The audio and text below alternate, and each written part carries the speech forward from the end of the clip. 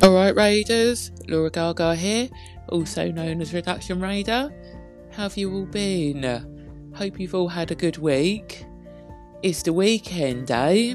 And if you're anything like me and think that the world's problems can be solved over a cold pint, you're going to absolutely love our next guest.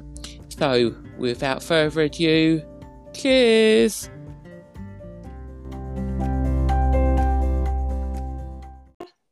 Hi, welcome to this week's guest. Can you start by telling us a bit about yourself? Hi, I'm Louisa Ziane. I'm co-founder and chief operating officer at Toast Ale. We brew craft beer using surplus fresh bread from the bakery industry that would otherwise have gone to waste. And then we use our profits to support systemic change by funding charities that are working to change the food system. So I'm imagining that your relationship with food consists of bread and beer, but I'm probably wrong. I think that's probably just my fantasy. I spend my weeks just drinking beer and eating bread. So what does your like? I guess I have grown up as a vegetarian.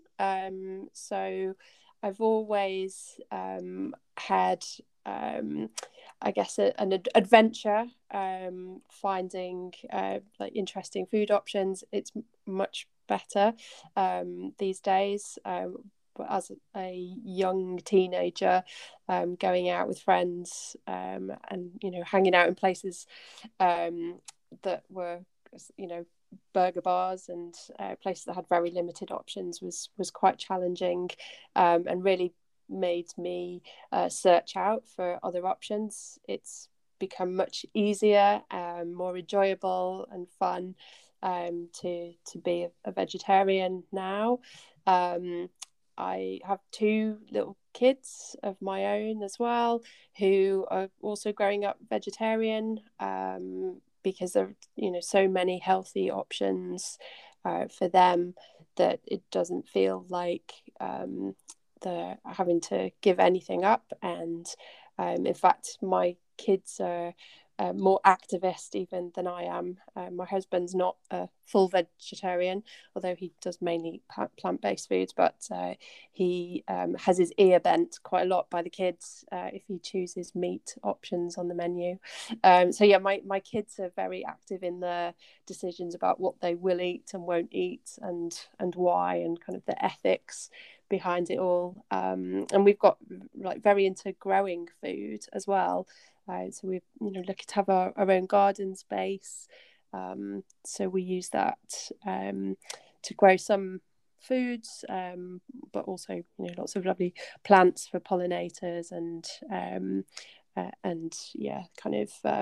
space to enjoy as well. But it's been really nice to reconnect the kids with the story of food, where it comes from, and kind of have that appreciation that makes us value food. I think, which is one of the problems that we face as a society now, where lots of people just don't know the journey that food has been on, and it results in huge amounts of food waste as a result. So education starts young, and it starts with being quite active, I think, in understanding how to grow your own food and how it's grown for us.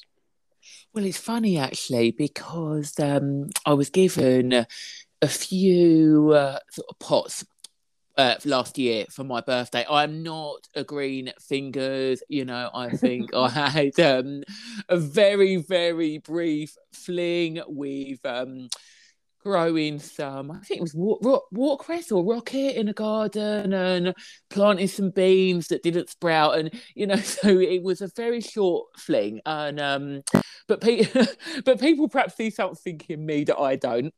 Because I'm not one for plants either, but I got these plant pots for my birthday last year, and actually I'm pleased because I've now spotted that there's a couple of chilies growing from the chili one now. So despite my neglect, they Oh. are, yeah, really cool. They're coming through. And actually today I was reading this article in The Guardian about a scheme called Allot Me.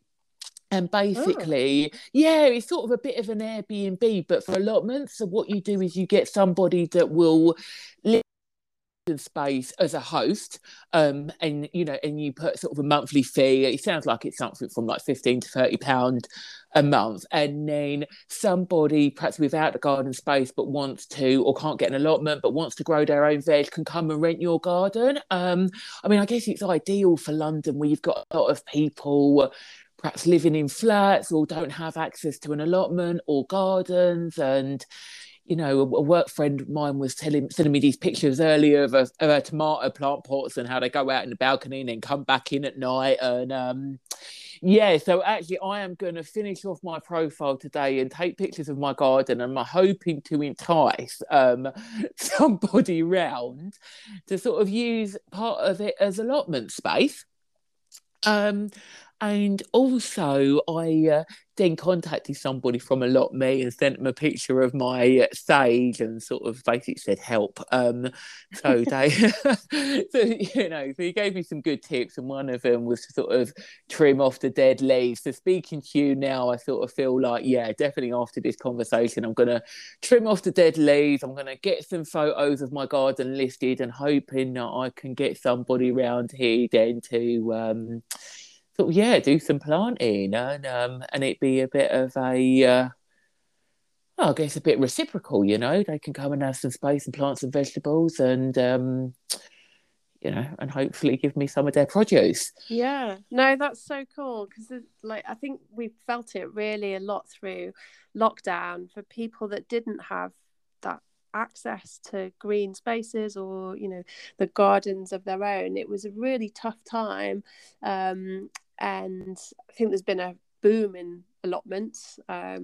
So that all that we can do to use the land that is available, whether that is public land, private allotments, people's gardens. It's awesome to be using the land productively. And for me, there's a real mental health benefit to gardening. Maybe not for everybody, but there's something about getting your fingers in the soil and that real deep connection to the earth, and then the joy in seeing a seed grow to a shoot, and then that shoot, like the beanstalk, tower above you. Lots of failures as well, so there's a huge learning process in growing, but yeah, I think it's really nice to have that connection with nature. And if you can team up with somebody else, if it's not your thing to do that, then that sounds like an awesome scheme. And so, so all of this in terms of sort of, the gardening and the planting and the ethics around food, did they all sort of play a part when it came to sort of starting up Toast Ale? Yeah, for sure. I'd been working in sustainability for about 5 years. I was a consultant working on carbon footprinting for products and companies. Prior to that, I was an accountant working in financial services, which had no relevance to kind of my growing up or my personal values. So I'd taken a career break from that and studied for a while before I switched careers, but always from a very young age been passionate about nature. And yeah, I actually had met Tristram Stewart, who is the founder of Feedback, a charity that campaigns for changes to the food system, that started very much looking at food waste. They are the organisation that has raised the profile of wonky fruit and veg, and many other food issues through campaigns with famous chefs like Jamie Oliver and Hugh Fearnley-Whittinstall, and then hard-hitting research that they've put to government and industry. So he had done a lot of work to really shake up policy and change people's understanding of what happens to food. And he'd written a book called Waste, that actually a friend had gifted me as a present, and then having met Tristram, and started working with him, and with feedback, it was for me, it was like the realization that this is what I want to be doing with my life. I feel so connected to food, as I'm sure many people do, and the interconnection with climate and nature is so pertinent, particularly at the moment. And Tristram had met some brewers in Brussels who had used some surplus bread from a local bakery to create a beer, and he knew that there is so much bread that's wasted in the UK, but all over the world, really, and has, through feedback and his work, huge networks of people all around the world that are trying to deliver change. So we thought, let's use this concept as a way of engaging people in not just the problems but the solutions. And talking to people over a pint is a really nice way to start a conversation, to sort of start raising awareness about what the issue is, why food waste is a problem, and it really goes back to the fact that food production, the way we produce our food, has such a huge impact on the planet, and yet we're wasting a third of everything that we produce. So it's not just the impact of that wasted food in terms of emissions from landfill, for example, but it's that waste of natural resources and the human love and effort that's gone into producing the food in the first place that we're just trashing. And so we are raising awareness about food waste, but in a really fun and engaging way over a delicious beer. Well, it's fantastic, and I was too gifted Tristram's book from a friend of a friend, and it was really eye-opening. I think, especially when you sort of, he touches upon our differing attitudes towards food, sort of globally and culturally, and food waste, and I guess even this sort of this idea of, some places you sort of, I guess, will leave food on your plate, sort of as a marker of respect, or, some of us have sort of been brought up as make sure you finish what you eat. And I guess there's so many considerations. And I completely agree about it being a really sort of unique concept in talking about it over a pint, because I think, for one, this is where many of us love to put the world to rights, right, when we're sort of sat with a pint. But I think it is really interesting because you can speak more to this, but the campaign that you guys are doing, where you've been sort of collaborating with other B corporations, sort of making different beers, like I had the mango one recently, and then then I thought of it, found me sort of telling my sister, oh, there's this beer and it's been surplus mango, and like you said, it just sort of gets the conversation going, and then you start thinking about other things that you can do with it. One of your beers, I baked bread for the first time. Actually, the first time I sort of baked a beer bread, and and then I was talking to somebody about the chocolate stout, and they were sort of saying, oh yeah, it'd be good in chocolate cake, and it really sort of gets you thinking and having conversations that you might not have before.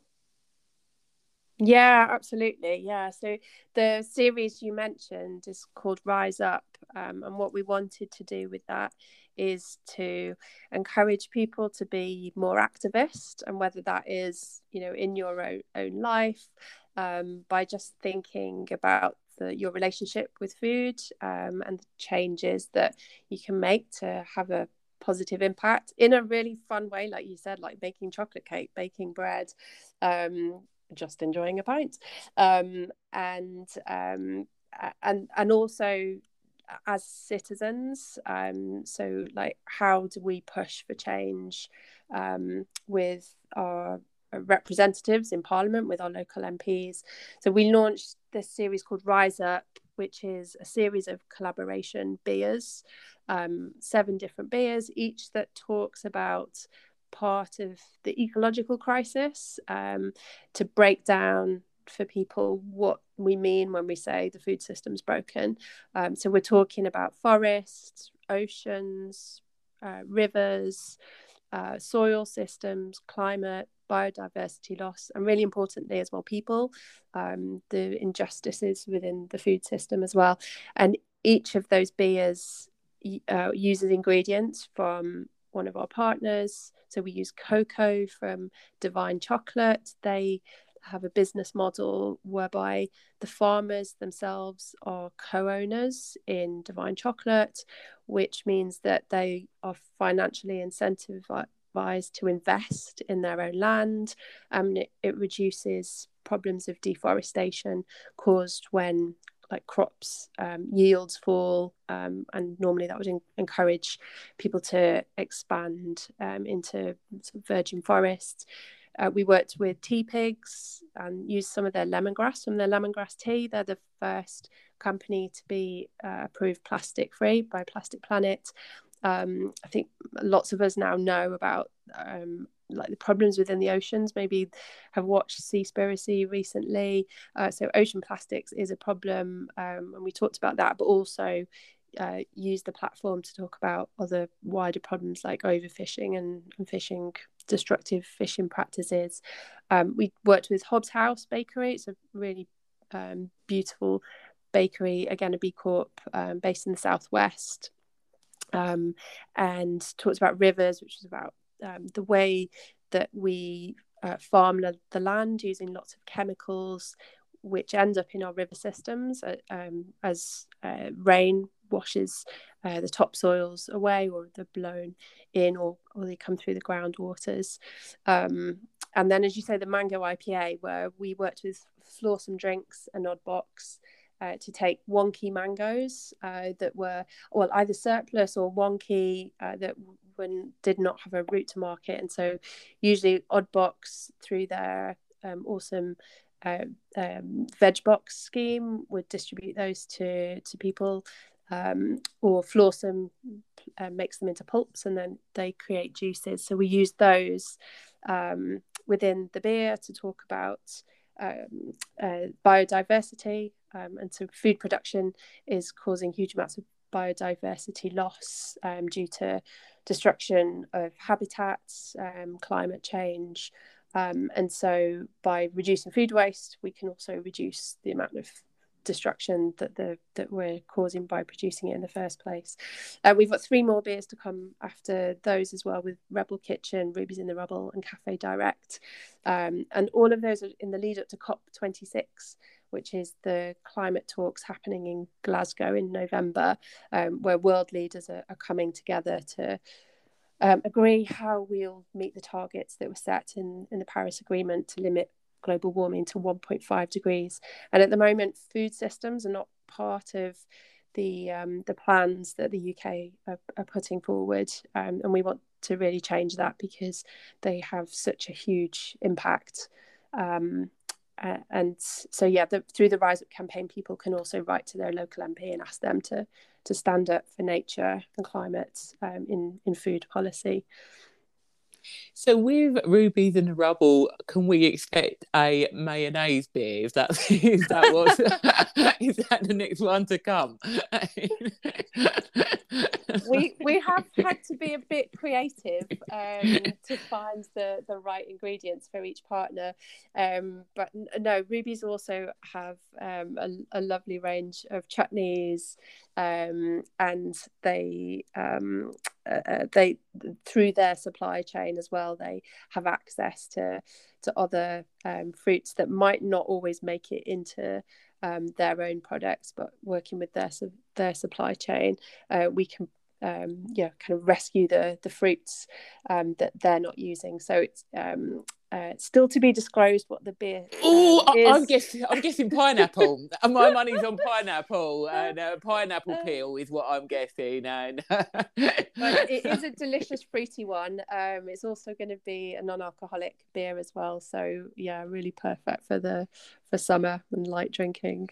Oh, exciting! And actually, I did write to my local MP, and I won't name him. I'm not going to give him any airtime, but I did write to my local MP because you made it so easy with your template, and and so that was fantastic. Really, I didn't have to do much other than sort of, I think, click a link, and was pretty much all I had to do, because I think sort of, with activism, it can almost sort of feel like, I mean, personally, I sort of feel like, oh yeah, that's great. It's a really great cause, and it's great those people are campaigning. But for me to go out and do it, it sort of feels like a bit of an effort. Or for me to think, oh yeah, let me write to my MP, it feels like a bit of an effort. But when it's sort of made so easy for you to just make a difference by buying a pint or having a templated letter there that can go off to your MP, or sort of finding out about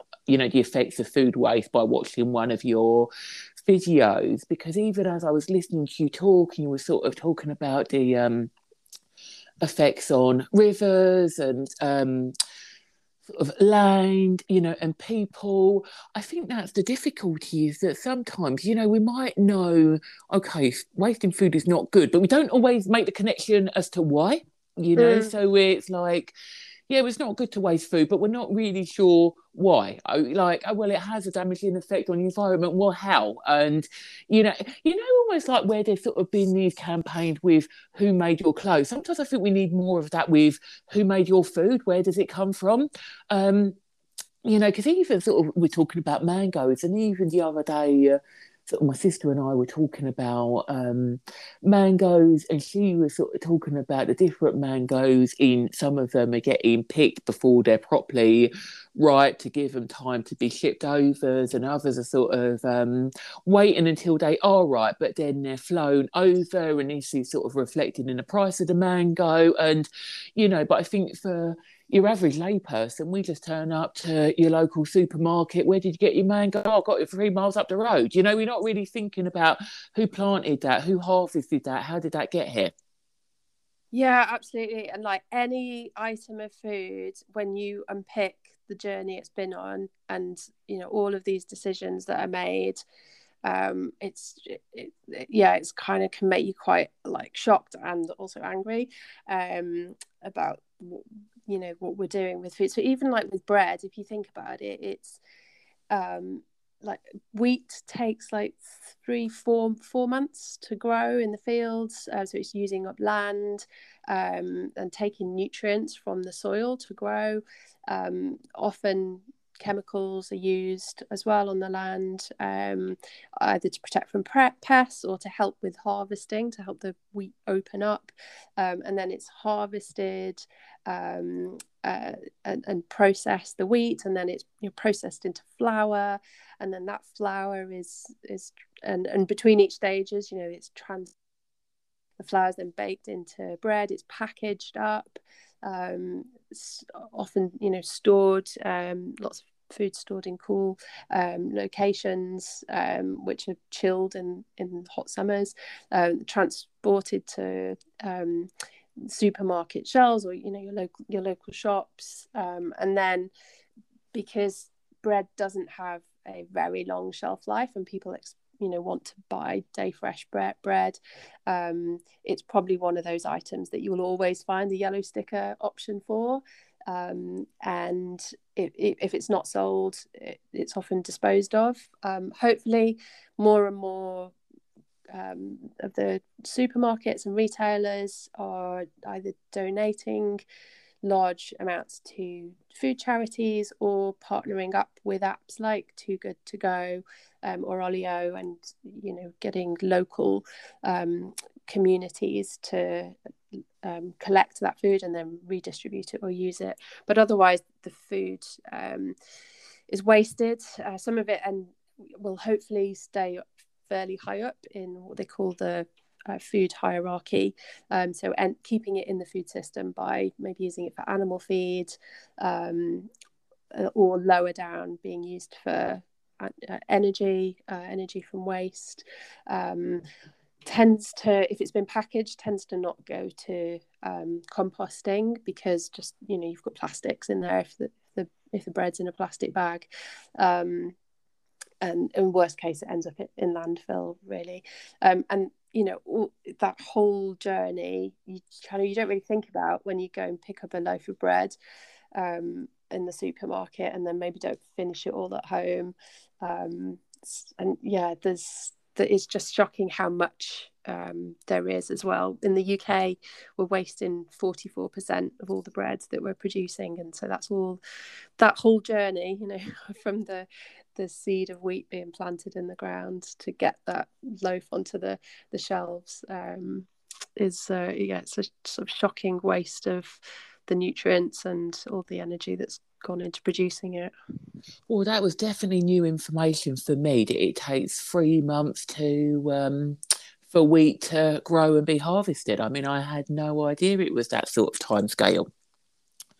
And I think as well, there's almost something about like the wastage of bread is so normalised in the UK, sort of thinking about a while ago being at a bakery, and there was this tiger loaf bread, and there was one with a yellow sticker on, reduced. I guess it was it's sort of best before, and there was another one, and the guy was going between the two, and I was saying, buy the yellow sticker, it's the same bread, it's reduced, why not just take that? And he was sort of saying, oh no, it's probably better that I take the fresh one. So he left there, and I guess I'm sort of thinking about I mean, this is my favourite part of the bread, but like the knob ends, people are often like, oh no, I don't want to eat that, so that's routinely wasted. Or we have sort of crust cut off for perhaps sort of afternoon tea, don't they? Like the crusts are often sort of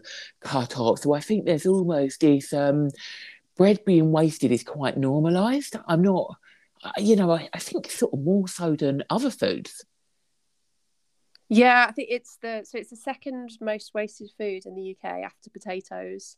And yeah, it's not even like those loaves on the supermarket shelves. If you think about like the hospitality industry, so the bread that we were sourcing was those knob ends, those heel ends of the loaf, because they are automatically discarded when they're making packaged sandwiches.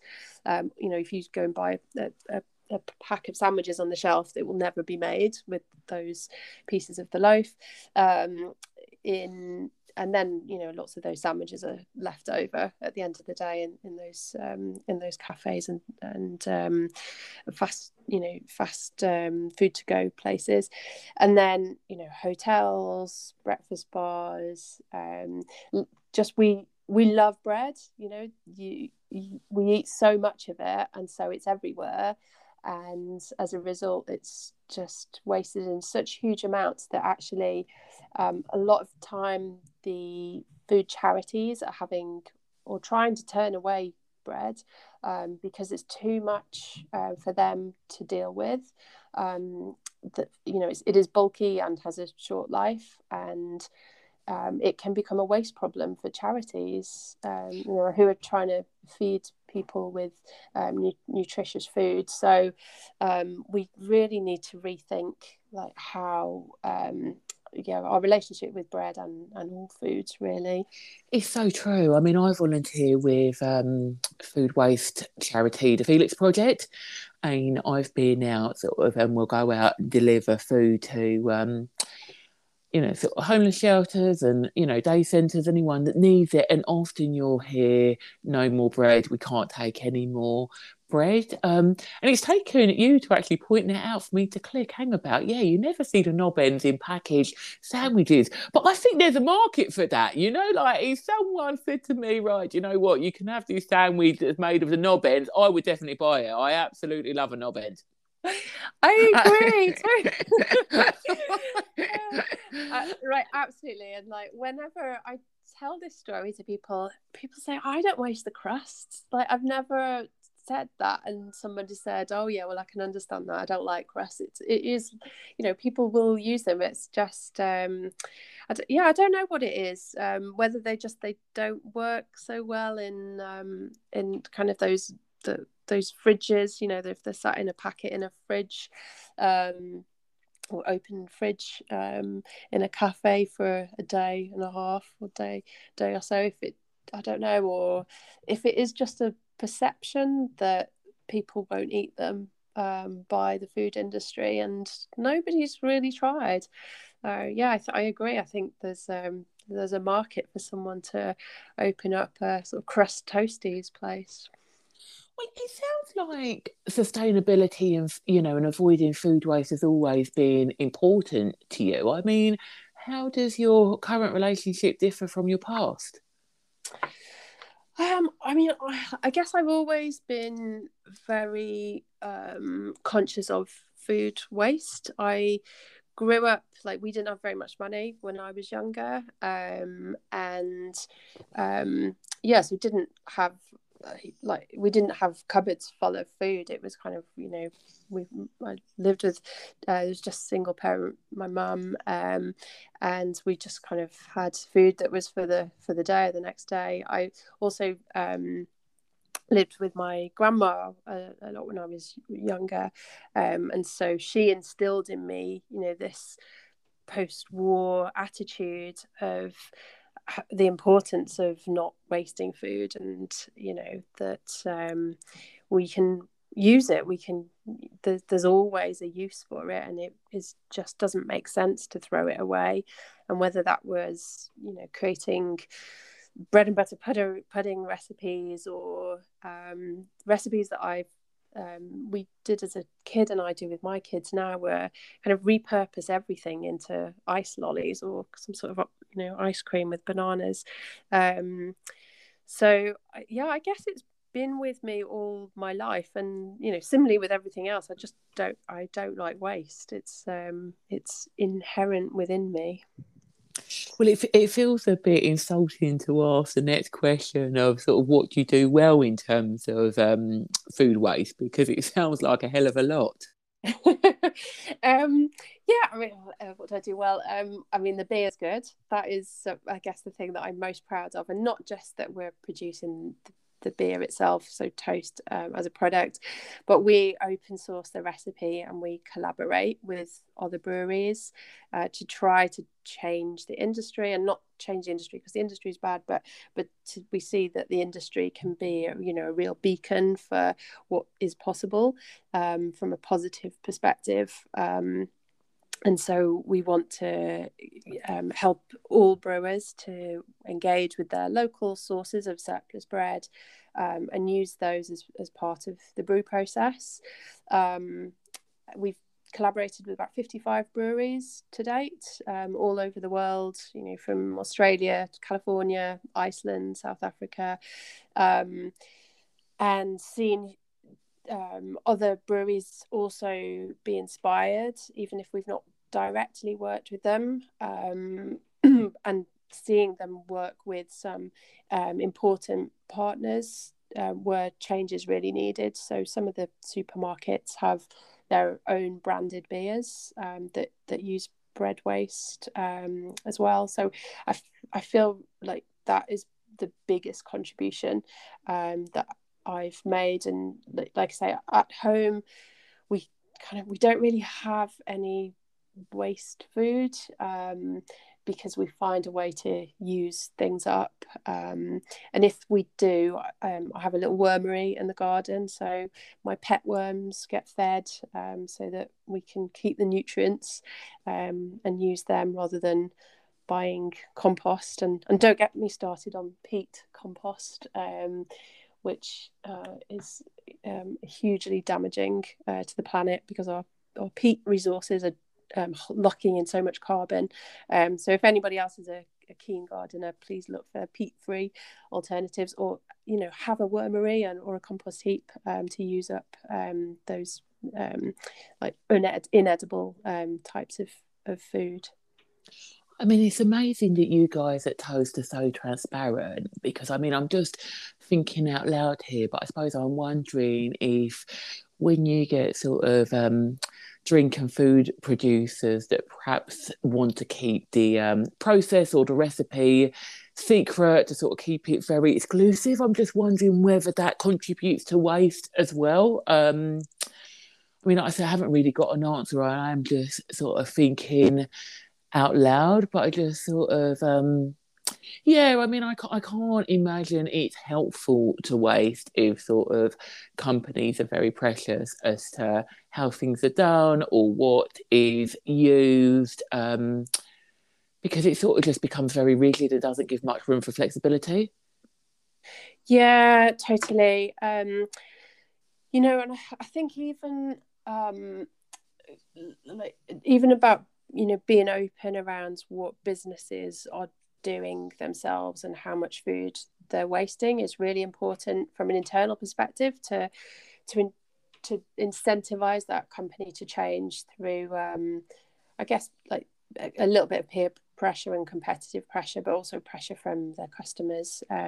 So DEFRA, the government department, are supposed to be putting out a consultation on mandatory food waste measurement and reporting. It was supposed to be launched last year, but due to the pandemic has been delayed and still don't have a date on that. But really want to see that published and as hopefully move to encourage companies to be reporting. Tesco was one of the very first supermarkets to do that. Probably took quite a lot of flack because when you see the amount of food that's wasted, it's pretty shocking. But they're the only ones that are actually reporting, so it's hard to criticize them for actually being quite progressive, whereas others are not yet fully sharing what's happening for them. And then I think with that transparency comes a bit more of an openness to tackle the problem, and realize that actually we need to collaborate with others, and whether that is with competitors or it's with our own supply chain and our own customers, to find ways to make small changes.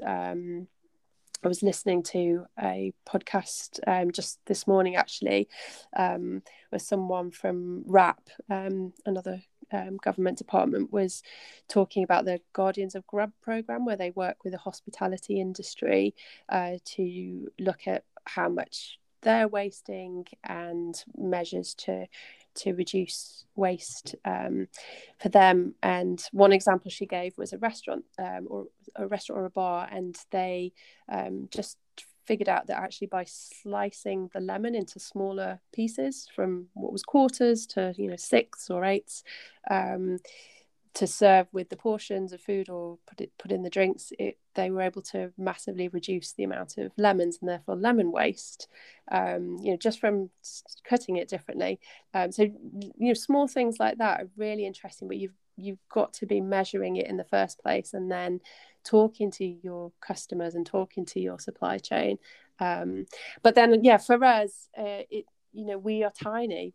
There's a team of, we're 6 people, and we are limited in the direct impact that we can have, but we're a purpose-driven business, and to deliver against our purpose we need to shift the entire industry. So it's very much part of our business model to share what we're doing, and encourage others to adopt it.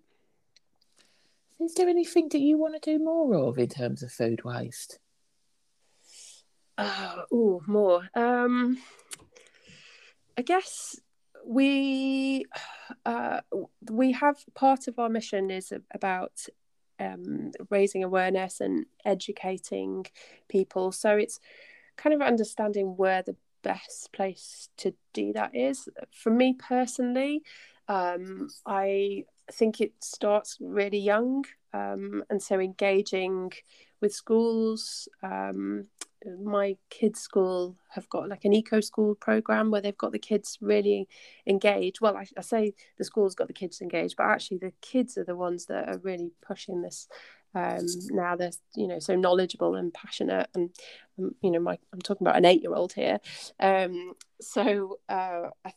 think there's a lot of work to do with giving kids the tools to educate their parents, you know, and to push their schools to make changes. That, you know, my 8-year-old, they have a sort of climate ambassador in each of their classes, and they have an opportunity to get together and say what they don't like and what they want to happen. And there's, you know, within the school canteens, there's so much that they can do to reduce the amount of food waste, or if it you know, is kind of genuine waste, to use it within the school, to, I don't know, grow food on site and teach those kids about growing, and that like circular system of putting those nutrients back in the ground. So I'd love to do more on an educational basis with kids, I think. Definitely. I mean, you know, children are able to absorb so much information, and, you know, and often the sort of enthusiasm and willingness to learn is there, especially if they are directly involved. And then, like you said, you know, they'll more often than not be educating the parents, you know, with like your children sort of saying, you know, Dad, come on now, eat a little less meat. Yeah, exactly. You know, sometimes I think sort of more so than adults in a way, you know. I think sometimes we can get a bit sort of stuck in our ways of, well, we've always done this is what we'll always do. And whereas I think, you know, sort of children in some ways are far more adaptable to change. I think that's absolutely right. And, you know, they have a way of seeing things and saying things in very black and white ways. And so, you know, if you point out to kids that it's taken, you know, a huge amount of time and resources to produce this food, you know, and that includes, you know, the canteens cooking the food, or at home, you know, your parents or your carers making that meal for you. You don't want to waste it, but also teach kids like the fun things that you can do. So, like, one of my favorite things to do with the kids is using brown bananas to make ice cream. Just chop up the bananas, freeze them a bit, blend them up, and it's, you know, a dairy free alternative to ice cream that's saving food waste as well, and yeah, fun and delicious for them.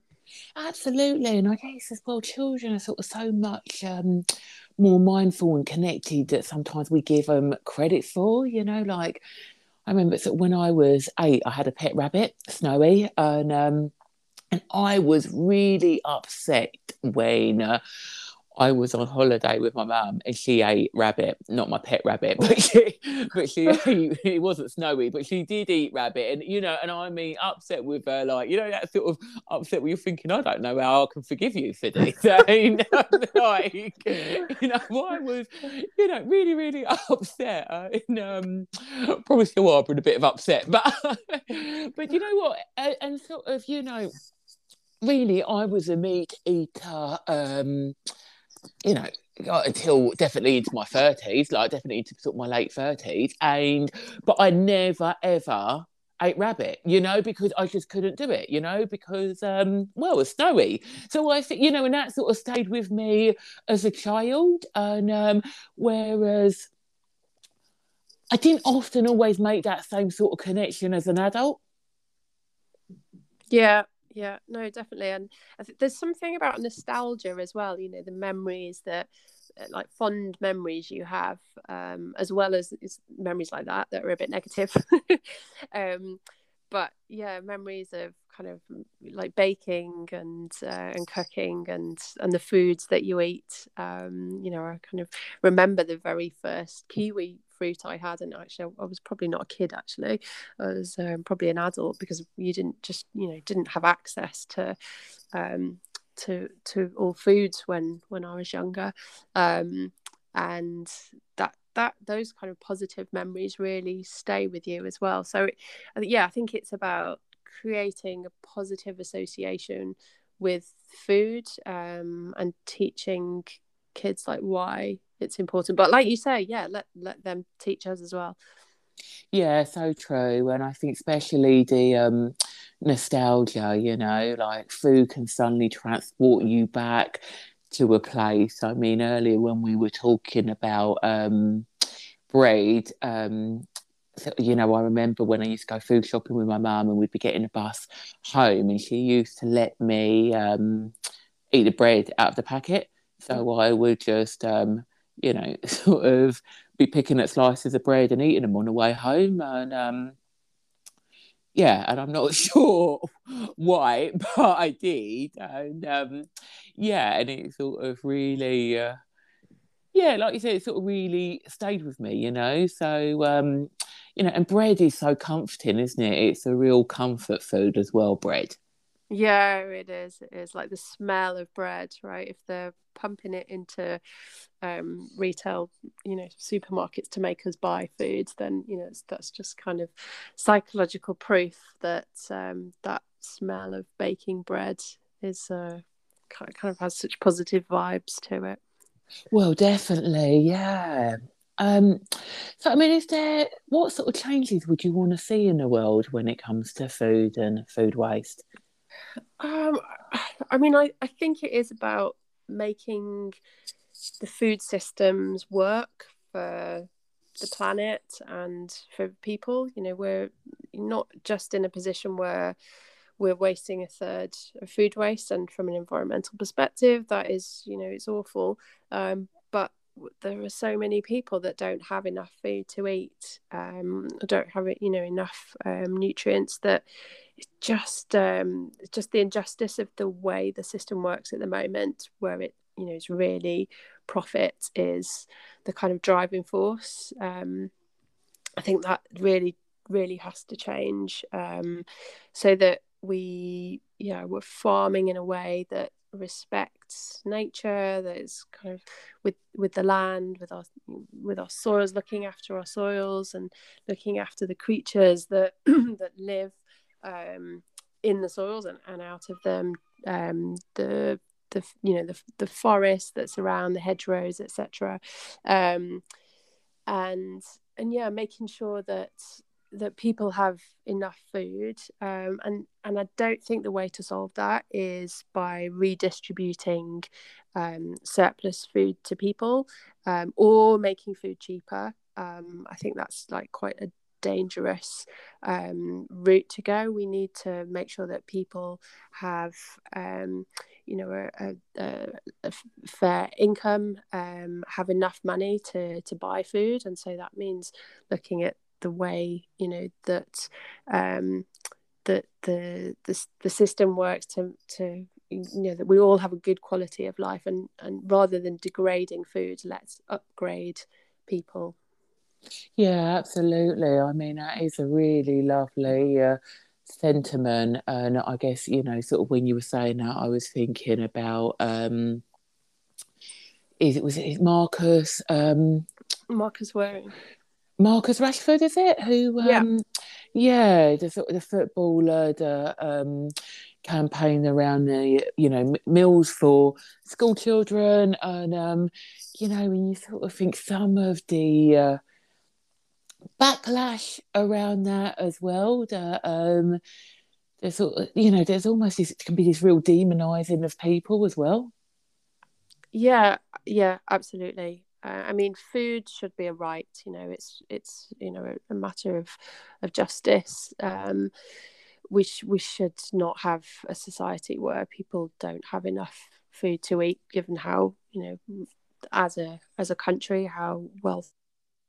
So, um, I think what he did was really incredible, and that he used his platform to stand up for people, but also made sure that he was listened to, and the U-turns that were forced because of the campaigning that he did, and I just think he did it in such a way that was so it was so kind of honest and humbling and yeah, just warm. You know, he it was just very genuine.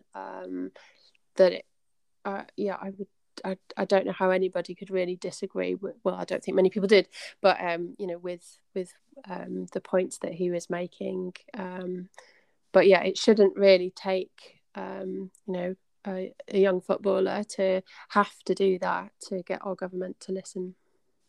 No, absolutely not. Absolutely not. And I guess, you know, part of what he did was sort of reflecting on his own upbringing and, sort of, you know, some of the food insecurity that he experienced, you know, and, you know, you touched upon this. And of a couple of episodes back, I spoke to Pauline Joseph, and she was also sort of talking about sort of food insecurity growing up and the way in which that sort of impacted on her current relationship with food and sort of food psyche as well. And yeah, and I guess that there is sort of something around people being connected, you know, because I think, you know, there will be some people that have very real experiences of sort of not knowing where their next meal is from or can't be granted. And I think, you know, and some people are just so removed from it.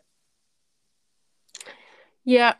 And you know, it's like I live in Walthamstow, and you know, it's been really, um, I guess, kind of shocking to see the growth in the use of food banks, but also the amount of community responses that I've seen here. You know, it's been really, really, really positive.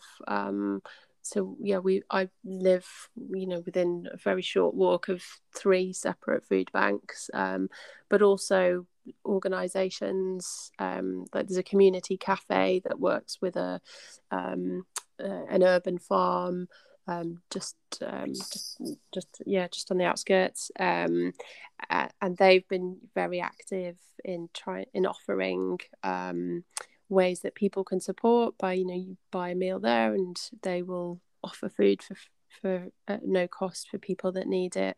There's been like I mean, I think that's one of the one of the positives that came out of the lockdown, that they did seem to bring communities together. I don't know if I'm kind of unique where I live, but it's such a strong sense of community here, and you know, people getting together to help their neighbours. And we've actually just recently, there's a local artist who's building mini food banks.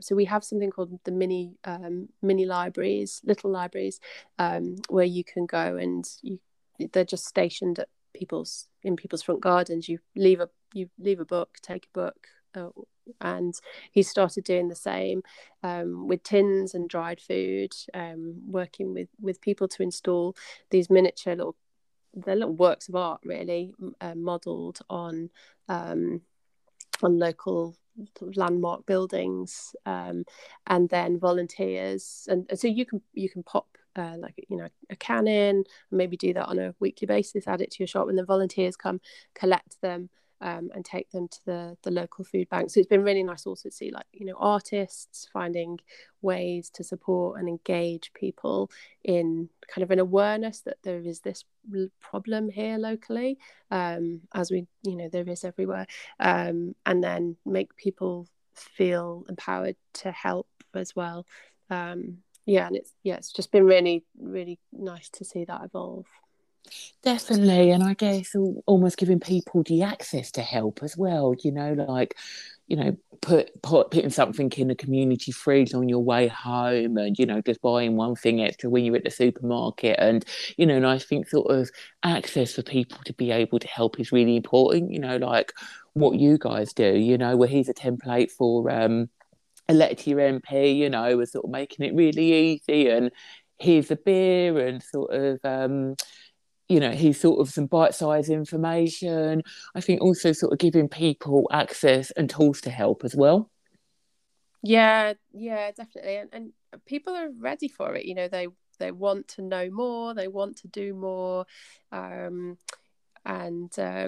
it's just finding ways to make it like easy and enjoyable to fit into your life. So we've found we can kind of reach lots of people with the idea of a beer, then a beer made with bread, and then when people find out more about the reasoning for why we're doing this, it kind of gets people in to understand at a deeper level.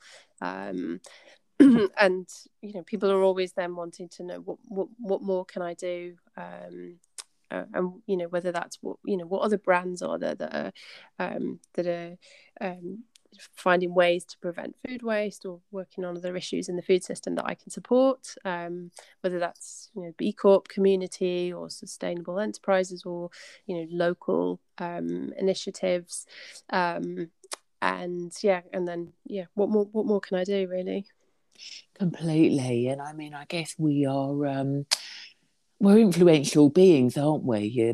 So almost the same way if you're sort of in a pub and you're saying, well, what are you drinking? Well, what are you drinking? It's almost like what you doing? Well, what you doing? It's yeah, I was with a friend at the weekend and she was telling me about some voluntary work that she's been doing at her local food bank. And this week I've signed up for another shift with the Felix Project. And that's no accident, I think even if it's just sort of her talking about that, giving me a bit of a prompt to think, okay, right, well, let me take on a shift, it's so I think we definitely are influenced, and it's even if that it feels subliminal, well, like you said, sort of, there's a reason that you sort of go into a store and you smell bread, and I think in the same way, somebody says, "Oh, do you know what? Rather than wasting this, I made this with it." Somebody else will sort of think, "Oh, well, why don't I give that a go?"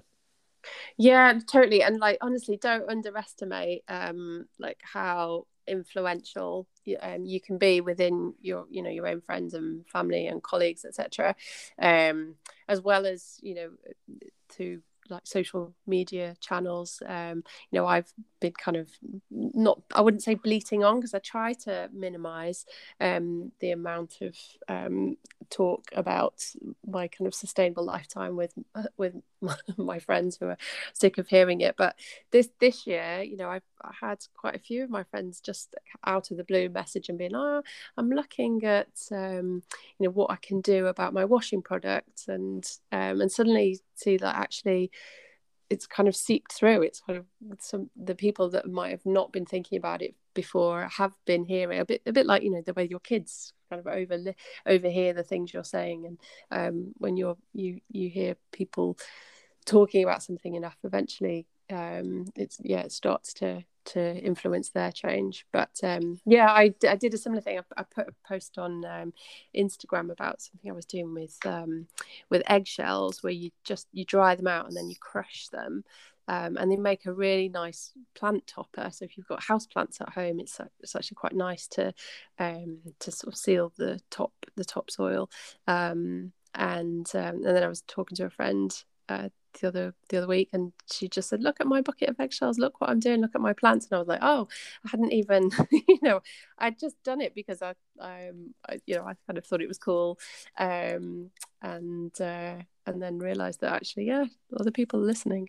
Completely. And we all want positive reinforcement, don't we? So if we're doing something and somebody else says, "Oh, that's really great," and that's wonderful that you've given that a go, we all love that.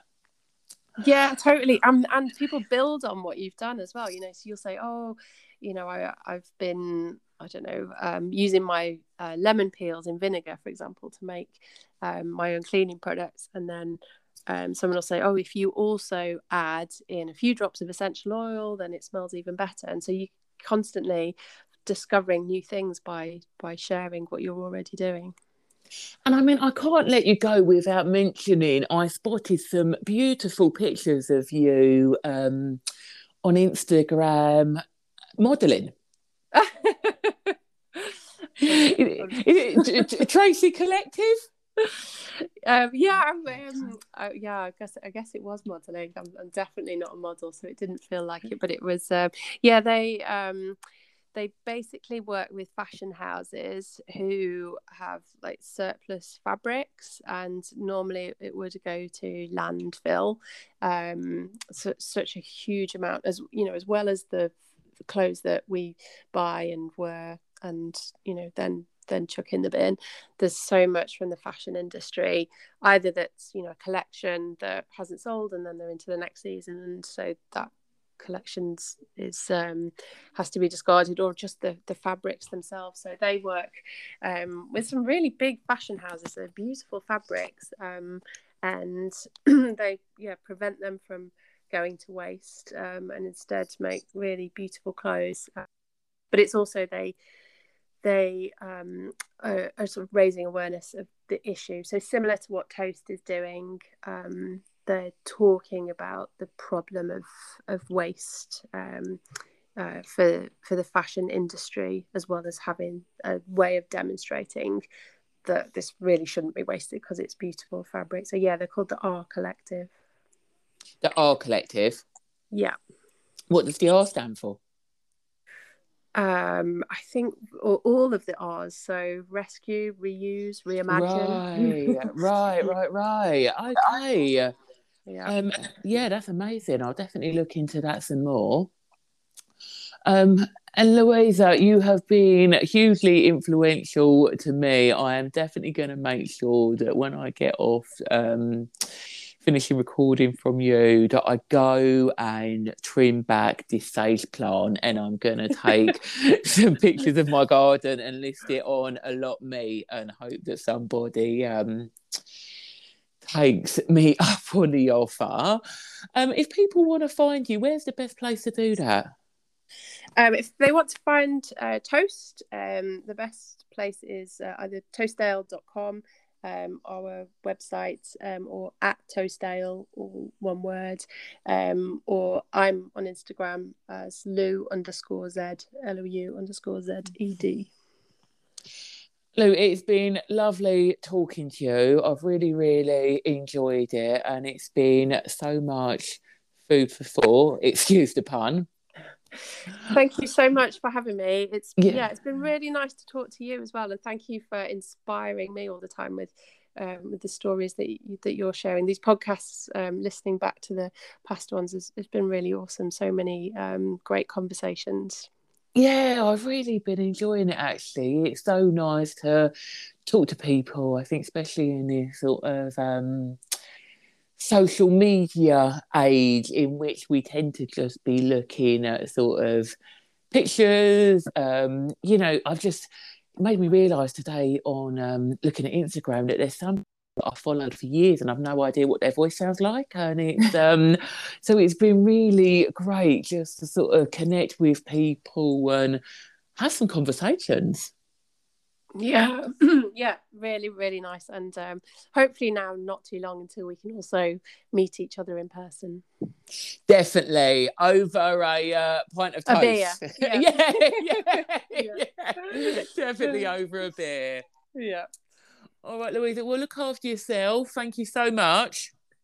Thank you very much, Laura. Thank you. Take care. Bye. Take care. Bye. Bye. Here's to the freaking weekend, I'll drink to that, yeah.